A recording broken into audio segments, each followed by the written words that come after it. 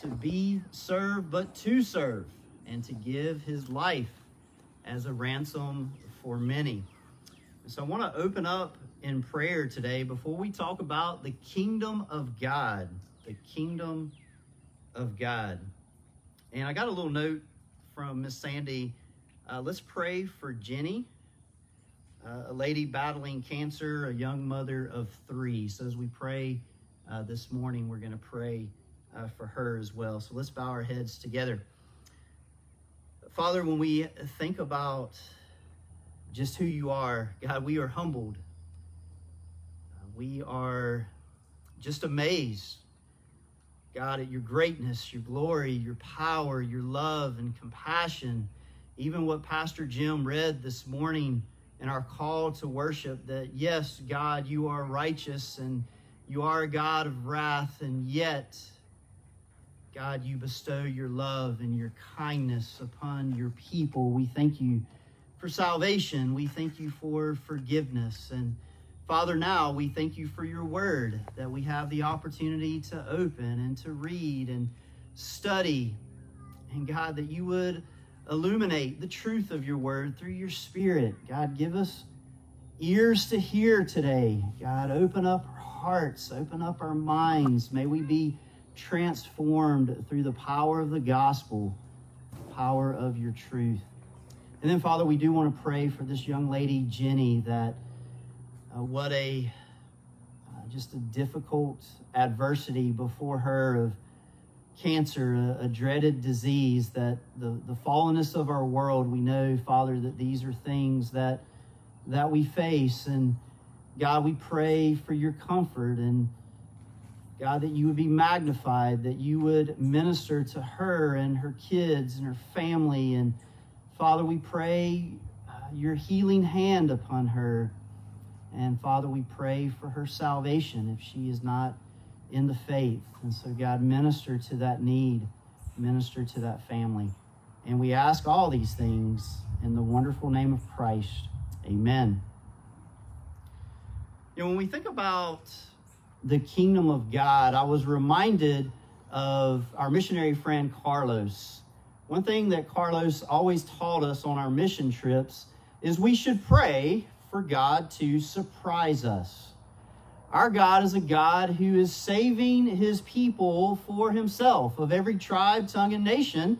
And he's called us as his followers we are a part of that. We are his ambassadors. We are his representatives. And so we should always be praying, God, be glorified. God, may your gospel go forth. God, use us. Use this little church in Okeechobee, Florida, for the glory of your name, for the salvation of souls. And Carlos taught us that every time we would go on a mission trip, to just be fervent in prayer, trusting God to do what only he can do. And I want you to know this morning, this is the key truth from the passage. God has, God is, and God always will build his kingdom in surprising, unexpected ways for his glory and for the good of his people. Our God is faithful. Our God is good. Our God is always working, even when we can't see it. So let's go to Mark 4 and let's read 26 through 34. Mark chapter 4, verse 26. And he said, the kingdom of God is as if a man should scatter seed on the ground. He sleeps and he rises night and day, and the seed sprouts and grows. He knows not how. The earth produces by itself first the blade, and then the ear, and then the full grain in the ear. But when the grain is ripe, and at once he puts in the sickle, because the harvest has come. And he said, with what can we compare the kingdom of God? Or what parable shall we use for it? It is like a grain of mustard seed, which, when sown on the ground, is the smallest of all the seeds on earth. Yet, when it is sown, it grows up and becomes larger than all the garden plants and puts out large branches, so that the birds of the air can make nest in its shade. With many such parables he spoke the word to them, as they were able to hear it. He did not speak to them without a parable, but privately to his own disciples he explained everything. Now let's start with a little bit of background in that word kingdom. When we see the kingdom of God, you should immediately think this is the rule of God over his people, over his realm. As Psalms 115:3 says, God is the king. He sits on his throne and he does as he pleases. Our God is sovereign. He is the King of kings and the Lord of lords. He rules in the heavens, and he established his kingdom on the earth. Go all the way back to the Garden of Eden, and we see God establishing his kingdom of Adam and Eve. But we also know that there was Satan, and Satan was cast out of heaven because he came against the kingship of God, and he's cast down. And through the temptation, we know that Adam and Eve, they sinned against God. They rebelled against God and his rule. And sin enters into the world, and the wages of sin is death. But the gift of God is eternal life through Jesus Christ our Lord. And we talked last week, Genesis 3:15, that it didn't catch God by surprise. God sends his son, the Messiah, Jesus, to rescue his people from their sin. And you can go all throughout the Old Testament and you see our God rescuing a people for himself. He chooses Israel, not because they were so great, not because they were mighty, not because they were good, but as Deuteronomy 7 tells us, God simply chose them by his grace. He lavished his grace upon them, and he called them to represent him to the ends of the earth. How did they do in that? Well, not very good at times. They rebelled and they sinned against God. But yet we know through Israel, Abraham, Isaac, Jacob, all the promises, all the covenants, and we get to King David, and ultimately who comes from the line of David? It's Jesus, the Messiah. And so then Jesus comes in very humble beginnings, right? You go to the Gospel of Matthew, you go to the Gospel of Luke, and we see that Jesus is born. He takes on flesh, fully God, fully man, the eternal one, takes on flesh, and he's born there in a humble stable, placed in a manger. God the King is a little baby boy. So when we think about the kingdom of God, it's surprising, it's unexpected, but we need to understand our God is King. He's always ruled and reigned, and he continues to rule and reign. And when we think about Jesus, we come to his public ministry, Mark 1:15. Jesus says, the time is fulfilled. The kingdom of God is at hand. Repent and believe in the gospel. The kingdom is here. It's now. Jesus is ruling and reigning in the hearts of his people. And if you're here this morning and you haven't trusted in Christ, you need to turn from your sin. You need to repent, and you need to look to Christ. You need to put your faith and trust in the only one that can save you, the way, the truth, and the life. And so when we look at the life of Jesus and you study the Gospels, you see his power. You see his authority. He's casting out demons. He's healing the sick. He's showing compassion. He shows his power over nature. We're going to see that in the next passage in the Gospel of Mark, of how he calms the winds, the storm there at sea. And ultimately, he's granting salvation, new birth to all that trust in him. Think about us today as a local church. Think about Pastor Doug and what he's been preaching through the book of Acts. We see the kingdom of God advancing through his people. You know, in Acts chapter 1, the Holy Spirit comes upon God's people, and they now have power, and they take the gospel out to the ends of the earth. And we're continuing to do that today through the local church of every tribe, tongue, and nation. Think about what Pastor Jim shared today. We talked about Zanzibar, and we talked about Ghana and Chad and all these places around the world that Jesus is being magnified today. He's working, guys. He's working all over the world today, and he's working right here in Okeechobee, Florida. Revelation 11:15 says this, "The kingdom of the world has become the kingdom of our Lord and of his Christ, and he shall reign forever and ever." Our God reigns, and he will reign. He will establish the new heavens and the new earth.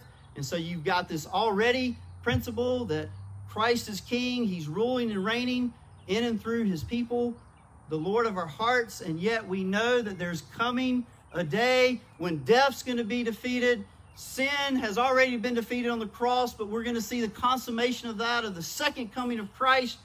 No more sin, no more sorrow, no more pain, no more death. Christ puts an end to all of it. And I hope that causes you to jump up and down on the inside, Pastor Jim, because that is our God. That is his kingdom.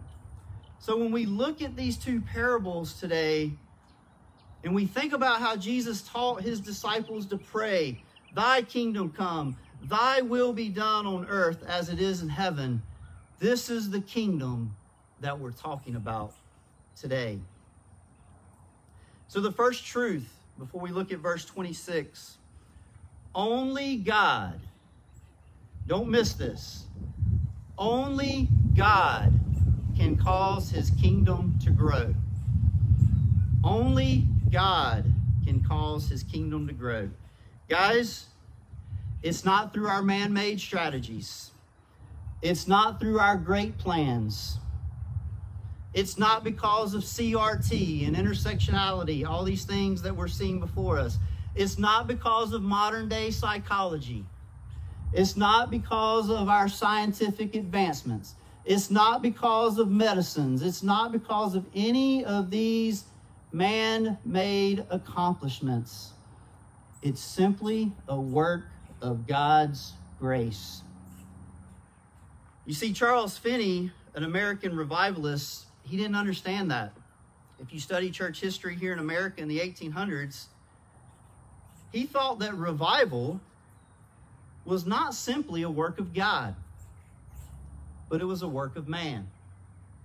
Here's what he said, Charles Finney: "We can have a revival whenever we faithfully use the means of grace that God has appointed." Now, we should use the means of grace that God has given, but here's where he goes really wrong. There's nothing miraculous and nothing supernatural about revival. Like, what? A revival is scientific. He's basically saying he could use his communication skills, his methods, man's ways to get people to come to faith in Christ. Let me tell you this morning, if you come to faith in Christ because of me, you got the wrong faith. It's not faith in Christ. You got a counterfeit gospel. You got a counterfeit faith. Only God can save you from your sin. Not because I'm a great speaker, not because anybody out here is a great speaker. So let's see, was Finney right in what he said?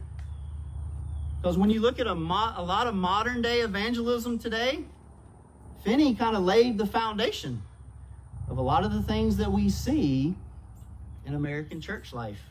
Let's go to verse 26. Let's let the word of God speak for itself. Verse 26. Here's what Jesus said. "The kingdom of God is as if a man should scatter seed on the ground." So Jesus is talking about his kingdom. I've already explained what that is. And he says it's like the scattering of seed on the ground. Well, we've learned, what is the seed? The seed is the word of God. We are responsible. We are called as Christians to be seed flingers, to be seed scatterers. You know, I was talking to Jimbo earlier, of a gentleman I met yesterday, that Jimbo had scattered some seed in this gentleman's life. Chimo, others. That's what we are responsible to do. We scatter the seed. But you know what? Only God can cause that seed to grow. Now, some have tried to say this: live the gospel, and if necessary, use words. Well, let me tell you this morning, yes, you do need to live the gospel. We should have the heart, mind, and attitude of Jesus in all we do. But you know what? You have to use words. It's the word of God that brings dead hearts to life. We have to share the gospel, the death, burial, and resurrection of Jesus Christ with people. Faith comes by hearing, hearing by the word of God. People don't get saved apart from a work of God's grace through his Spirit, through the power of the gospel, his word, his truth. So yes, be an example, be a testimony in how you live, but we do need to share the gospel with words. Verse 27, he goes on to say, this man, this farmer, he sleeps and he rises night and day. The seed sprouts and grows, but he knows not how. So think about that. This man, this farmer, he puts the seed out there, as any farmer is going to do. He goes about his business. I mean, he's probably tilling the ground. He's watering, fertilizing, all those things. His daily activities, which we should do. There's surely nothing wrong with that. And we are responsible, to live out our faith in Christ. But look at what it says. He sleeps. He does his activities. But then the seed, it sprouts and it grows. And he's like, I don't know how. For those that are farmers or gardeners, have you ever wondered, why did this one seed sprout, but this other one didn't? I mean, it kind of did all the same stuff. Now, granted, I'm not much of a gardener, so this is a little bit out of my league, but you take care of the soil, you do what you're supposed to do. One seed sprouts and one doesn't. How does a physical seed germinate? Can I make it really simple for you? We don't have to go into all the biology and the science. Okay, there is that part of it. But you know how a seed germinates? God. If God doesn't want that seed to germinate physically, guess what? It's not going to germinate. It's not going to come alive. God is the only one. That tree right there, who made that tree grow? Whenever that seed first germinated? God. It really is that simple. Verse 28. It goes on to say, the earth produces by itself first the blade, then the ear, then the full grain in the ear. Now that little phrase, produces by itself, that kind of grabbed my attention as I was studying. The Greek word there is automatos. It means without something to cause it or self-caused. It grows by itself. I want you to turn to Acts chapter 12, verse 10. There's a cross reference here. Same Greek word that's going to be used in Acts 12:10. Now, this is when Peter had been in prison for preaching the gospel. He's set free. It's a miraculous act of God. And look at verse 10 as he's leaving the prison there, leaving the city. Acts 12:10, it says, when they had passed the first and the second guard, they came to the iron gate leading into the city. It opened for them of its own accord. That's the same Greek phrase. It opened for them of its own accord. Who opened that gate? It was God. Who causes the seed to germinate in the earth? It's God. It's automatic. And that's what it's getting at. I can't make it happen. You can't make it happen. Only God can make it happen. And so it goes on to say they went out, they went along one street, and immediately the angel left them there. So go back to Mark chapter 4. That was awesome. When I read that, I was like mind blown of just as God caused this gate to open, it's the same Greek phrase that God is the one who causes the seed to germinate. Acts 16:4, you don't have to turn there, but it says the Lord opened Lydia's heart and she believed. It was the work of God's grace. Every growing stalk in a farmer's field is a miracle. And any farmer that is submitted to God is going to give God all honor, glory, and praise for his crops. And let me say this morning, because I don't think we really appreciate this. I'll speak for myself. Every single person, man, woman, boy, and girl that comes to faith in Christ is a miracle, a supernatural work of God. And we should praise God. We should be saying hallelujah, praise the Lord every time we see God bring a dead heart to life. It's called regeneration. It's new birth. It's to be born from above. You can study John chapter 3. That is our God, saving wicked, wretched sinners, taking our dead hearts and making us alive in Christ. Now, when that happens, verse 29, so we see, let me back up, verse 28, it produces, you've got the blade, so you got the sheaf, the blade comes out of the ground, then there's the ear, and then there's the full grain in the ear, so you've got the fruit, or it's the corn, depending on your translation. Verse 29, when the grain is then ripe, at once he puts in the sickle because the harvest has come. So then there's this work to be done of gathering in the harvest. Guys, when God saves someone, we teach them and we love them and we pray for them and we are pouring the gospel into them. I mean, before they come to faith in Christ, we were watering the soil with our tears of just prayers of being fervent, knowing that only God can change their heart, but we're praying faithfully. And then when they come to faith in Christ, by God's grace, we continue to pray and we love them and we teach them the ways of the Lord. So here's the application of God, how only He can grow His kingdom.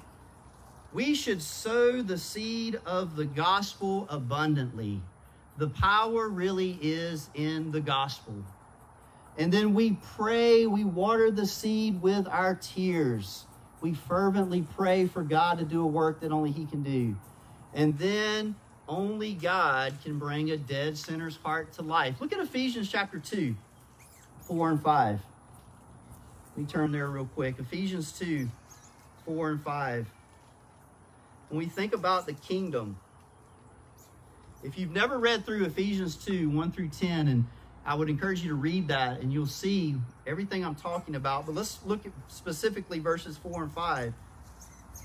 But God, being rich in mercy because of the great love with which He loved us, even when we were dead in our trespasses. So we're spiritually dead in sin, in trespasses. Look at what it says. God is the one made us alive together with Christ. By grace you have been saved. Just like God is the one who causes that physical seed to germinate, to come to life, He's the one that causes a dead heart to come to life. It's called regeneration, the new birth. John Phillips, the commentator, said this: the most zealous believer, so the believer that's most on fire for the Lord, can no more convert a soul than he could create a star. The most zealous believer can no more convert a soul than he could create a star. Can any of y'all create a star? Nope. Can any of you convert somebody's soul to Jesus? Nope. So take the pressure off yourself. Just pray for people, love them, live out the gospel, and share the truth of God's word and leave the results to God. It's not dependent on you. It's dependent on God. Because sometimes we go, well, I wish I'd have said this. I wish I'd have said that. Oh, I probably didn't say that right. Okay, yeah, you can evaluate and mature in how you share the gospel, but understand, I could be up here messing everything up, and if God wants to work and save through the power of His word, He's going to do it. That's how Spurgeon came to faith in Christ. It was a layperson who just kept reading the same verse over and over. And God used that to bring Charles Spurgeon to faith in Christ. It's really that simple. 1 Corinthians chapter 3. Flip over there real quick. If you're not convinced yet, one last cross-reference, then we'll move to the next truth. 1 Corinthians chapter 3, 5 through 9. We see this kingdom of God and how God works all throughout the scriptures. 1 Corinthians chapter 3, verse 5. The Apostle Paul says this, "What then is Apollos? What is Paul? Servants through whom you believed, as the Lord assigned to each." Did you catch that? The Lord assigned. Verse 6, "I planted, Apollos watered." So there's responsibility that we have.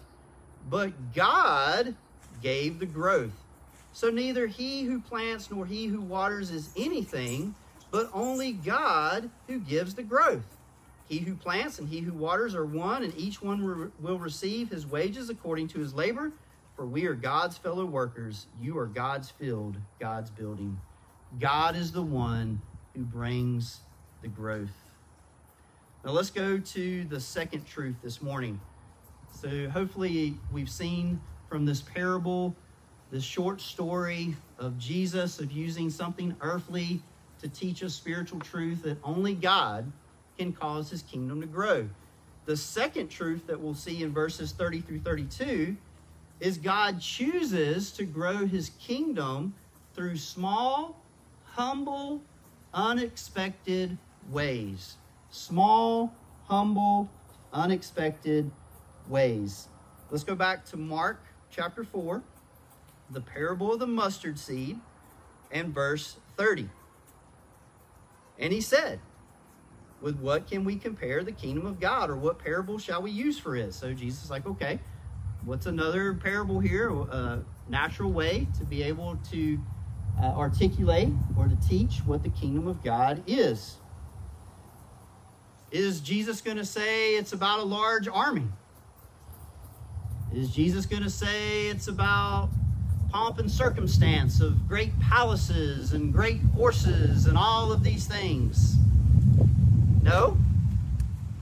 Jesus uses a mustard seed to talk about his kingdom. A mustard seed. I'm sure the disciples were like, a mustard seed? So let's talk about that a little bit. Verse 31. "It is like a grain of mustard seed, which, when sown on the ground, is the smallest of all the seeds of the earth." Now, some have attacked this verse of saying, well, Jesus, actually, let me correct you. The mustard seed is not the smallest of all seeds. Guys, please do not do that. We don't correct Jesus. Jesus is omniscient. He knows all. Okay? He's not making a mistake here. Let's understand the context of the passage. Okay? At the end of the day, let me help you when it comes to the Bible. Jesus is always right, and we are always wrong. Okay? If you'll remember that, you'll be good. Okay? It's about us, by God's grace, through the Spirit, submitting and coming to understand the truth of God's word. And so in this passage, let's do a little bit of digging to understand. In the first century, Jesus, in this Jewish cultural context, he's talking about gardening, planting, okay? He's not talking about every seed known to mankind. He's talking about, in Palestine, the seeds that they would use for their farming and their gardening. And when you understand the context of that, you know what the smallest seed that they were aware of? It was the mustard seed, okay? It wasn't the barley seed, the wheat seed, the lentils, the beans. All those seeds were much larger. It was the mustard seed, which was like the grain, a grain of sand. That's what Jesus is referring to. He's making a point to his Jewish audience that this small little mustard seed is going to become something that's unexpected. It's supernatural. And you guys may think I was being like facetious earlier, but as I was listening to a sermon, there was a man who actually gave up his faith because he felt like Jesus was wrong on this. Okay, that's the context. Okay, so we're not going to argue with Jesus about biology and all of these things. Understand the context of his audience, and he's talking about Palestine at that particular time. All right, verse 32. So this small mustard seed says, "Yet, when it is sown, it grows up and becomes larger than all of the garden plants." typically garden plants don't become this large. These mustard seeds, the plants could grow to 12 to 15 feet. And look at what it goes on to say. It puts out large branches so that the birds of the air can make nest in its shade. I want you to, let's go back a little bit to the humble beginnings of Christianity. Jesus came, as I mentioned earlier, born in a stable, in a manger. It was surprising.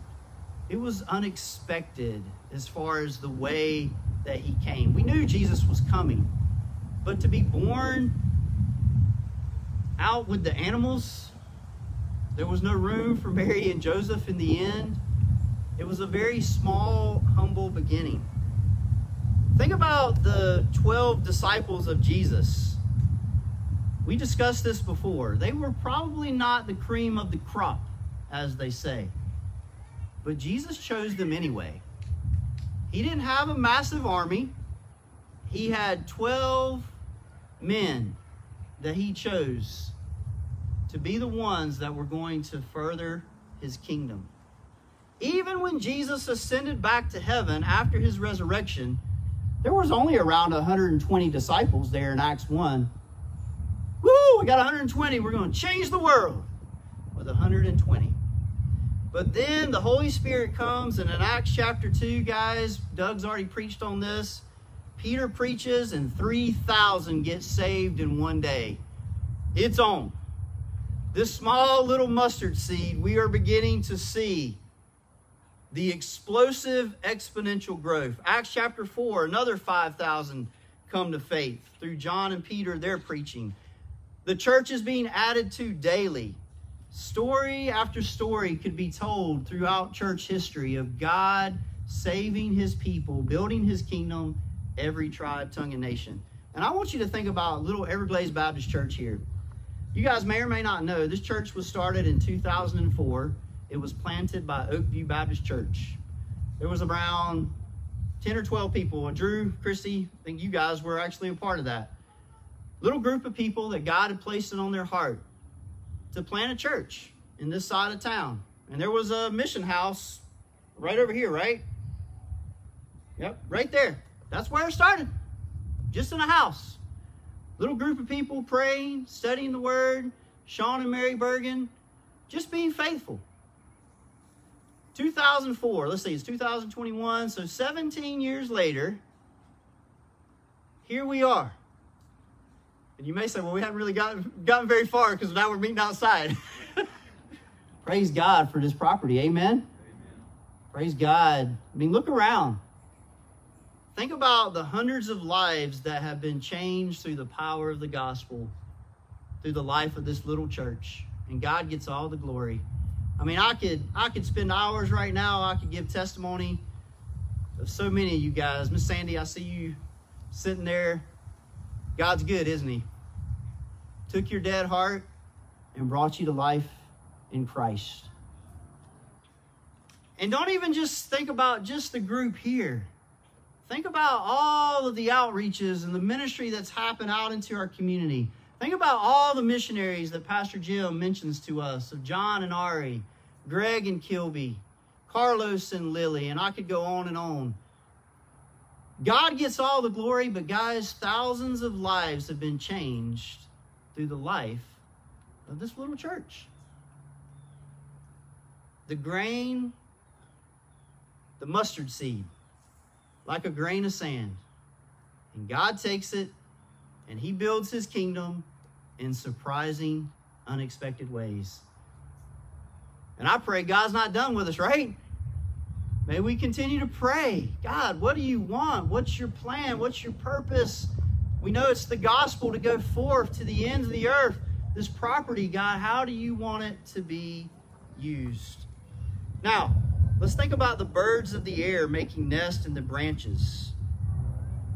You know, in the growth of the gospel throughout church history, there's been shade. And as I thought about this, for believer and unbeliever alike. And here's what I mean. When we think about these birds that are able to enjoy the shade of this tree, I want you to think about Christianity. I don't think we appreciate this as a world, as a culture. Christianity has brought about hospitals, schools, morality, ethics, compassion, truth, and ultimately salvation all over the world. In places throughout history, child sacrifice has been abolished, along with cannibalism and slavery. And by the way, as Christians today in our own culture, we understand the sinfulness of abortion.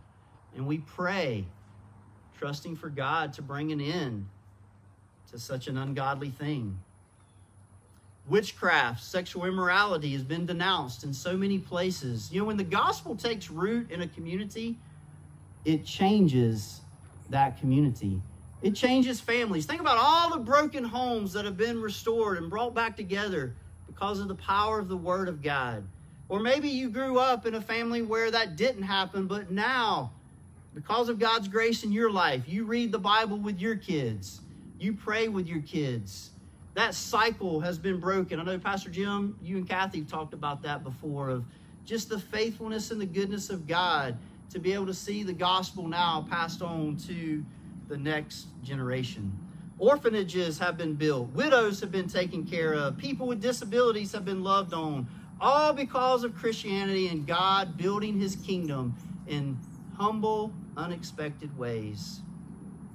And so through all of that, God's provided this great tree of his common grace and his kindness that provides shelter and protection to believers, and even though they don't recognize it, unbelievers alike, all over the world. Ezekiel 17, you can look at that on your own time, talks about that. And the greatest of those, right, is salvation, regeneration, the new birth, the work of God's love and grace in our hearts. Well, let's wrap this up. Verses 33 and 34. Jesus goes on after he shares these two parables. He says, with many such parables, he spoke the word to them as they were able to hear it. You know, you can go to some of the other Gospels and you'll see other parables that Jesus used. And he was speaking to them as they were able to hear it. Depending on, Jesus knows where we're all at of just the maturity level of the people that he was talking to. It's kind of like when you are teaching a little child to read. You don't start with Shakespeare, okay? You start with the ABCs. And then you teach them sounds and sight words. And then they get into bigger words. And they begin to read little books. Like I remember reading The Rockets was the name of the books. So I don't know if anybody else is that old and used those little book series. But, Jesus is maturing and growing his disciples through these parables. And sadly, and there's a lot of people in the context of Mark 4, they don't get it. They don't have ears to hear. They don't understand what Jesus is getting at. And then verse 34, he did not speak to them without a parable, but privately to his own disciples, he explained everything. And so for those 12, he took even more time to explain to them the mysteries of his kingdom and how he was working and how he was going to work of the gospel going forth. So what's the application for all of us? What we've learned today, God grows his kingdom, and he does it through very unexpected, humble ways. It doesn't take a master's degree, guys. It doesn't take a doctorate degree. Love God, love others, love his word. Charles Finney was wrong. I wasn't alive in the 1800s. Don't know him personally, but some of the things that I've read and he said, revival, the building of God's kingdom, it doesn't happen because of man. It happens because of God. You realize this morning, God can save a person right here in 90-degree weather, underneath trees, with not so good a technology, right? Just as well as in a nice big AC building, which there's nothing wrong with AC. You probably all would appreciate a little bit right now. The lights are down low, professional grade quality music, amazing communicator. God can save a person out here just as easily as in that scenario. God can save somebody in Ghana that they're trying to find a tree for a little bit of shade, and they just meet under a tree. Guys, it really is that simple. We got to be careful. I mean, yes, we want to do things with quality and excellence, but it's not dependent on me. It's not dependent on you. I mean, when you read these two parables, it's dependent on God. Has the gospel taking root in your life? Have you trusted in Christ? And if you have, are you casting the seed to a lost and dying world? I want to leave you with James chapter 5. Let's turn there and then we'll pray. James 5, verses 7 and 8. Because I know sometimes we may be like, Pastor Eric, I've been doing that for a really long time. You're praying for a family member or a friend, and it's like, I don't see anything. Is God working? And the answer is yes. James 5, verses 7 and 8. James says this, "Be patient, therefore, brothers, until the coming of the Lord. See how the farmer waits for the precious fruit of the earth, being patient about it until it receives the early and the late rains. You also be patient. Establish your hearts, for the coming of the Lord is at hand." Let's just continue to be faithful, and let's continue to be patient. God has worked, God is working, and God will work through the lives of his people here. All right, let's pray together. God, we thank you for the reminder this morning, just from the truth of your word, that the kingdom, God, it's about you. It's about your rule and your reign. And God, your kingdom comes to pass through your word, through your spirit, through your grace, through the cross, through the death, burial, and resurrection of Christ. And God, help us to be mindful of that. We don't have to try to manipulate anything or cause anything to happen. We just need to be patient. We just need to be servants and faithful. And then, God, we pray that you'll bring the increase. God, help us to scatter the seed. Help us to water. Help us to pray. We know we're responsible to do all those things. And then, Father, help us to be content in you. God, help us to love you. Help us to enjoy you. Help us to love one another and to serve. And Father, I do pray that you'll continue to use this little church. As the Bible says in Acts 17, those early disciples, they turned the world upside down. I pray that you would use Everglades Baptist Church to turn the world upside down. And it's in the name of Christ that we pray. Amen. Let's all stand and we will worship the Lord through song.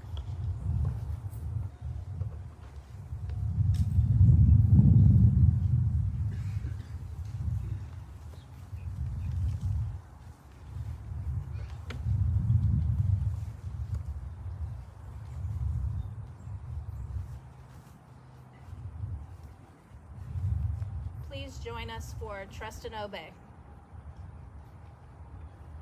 When we walk with the Lord in the light.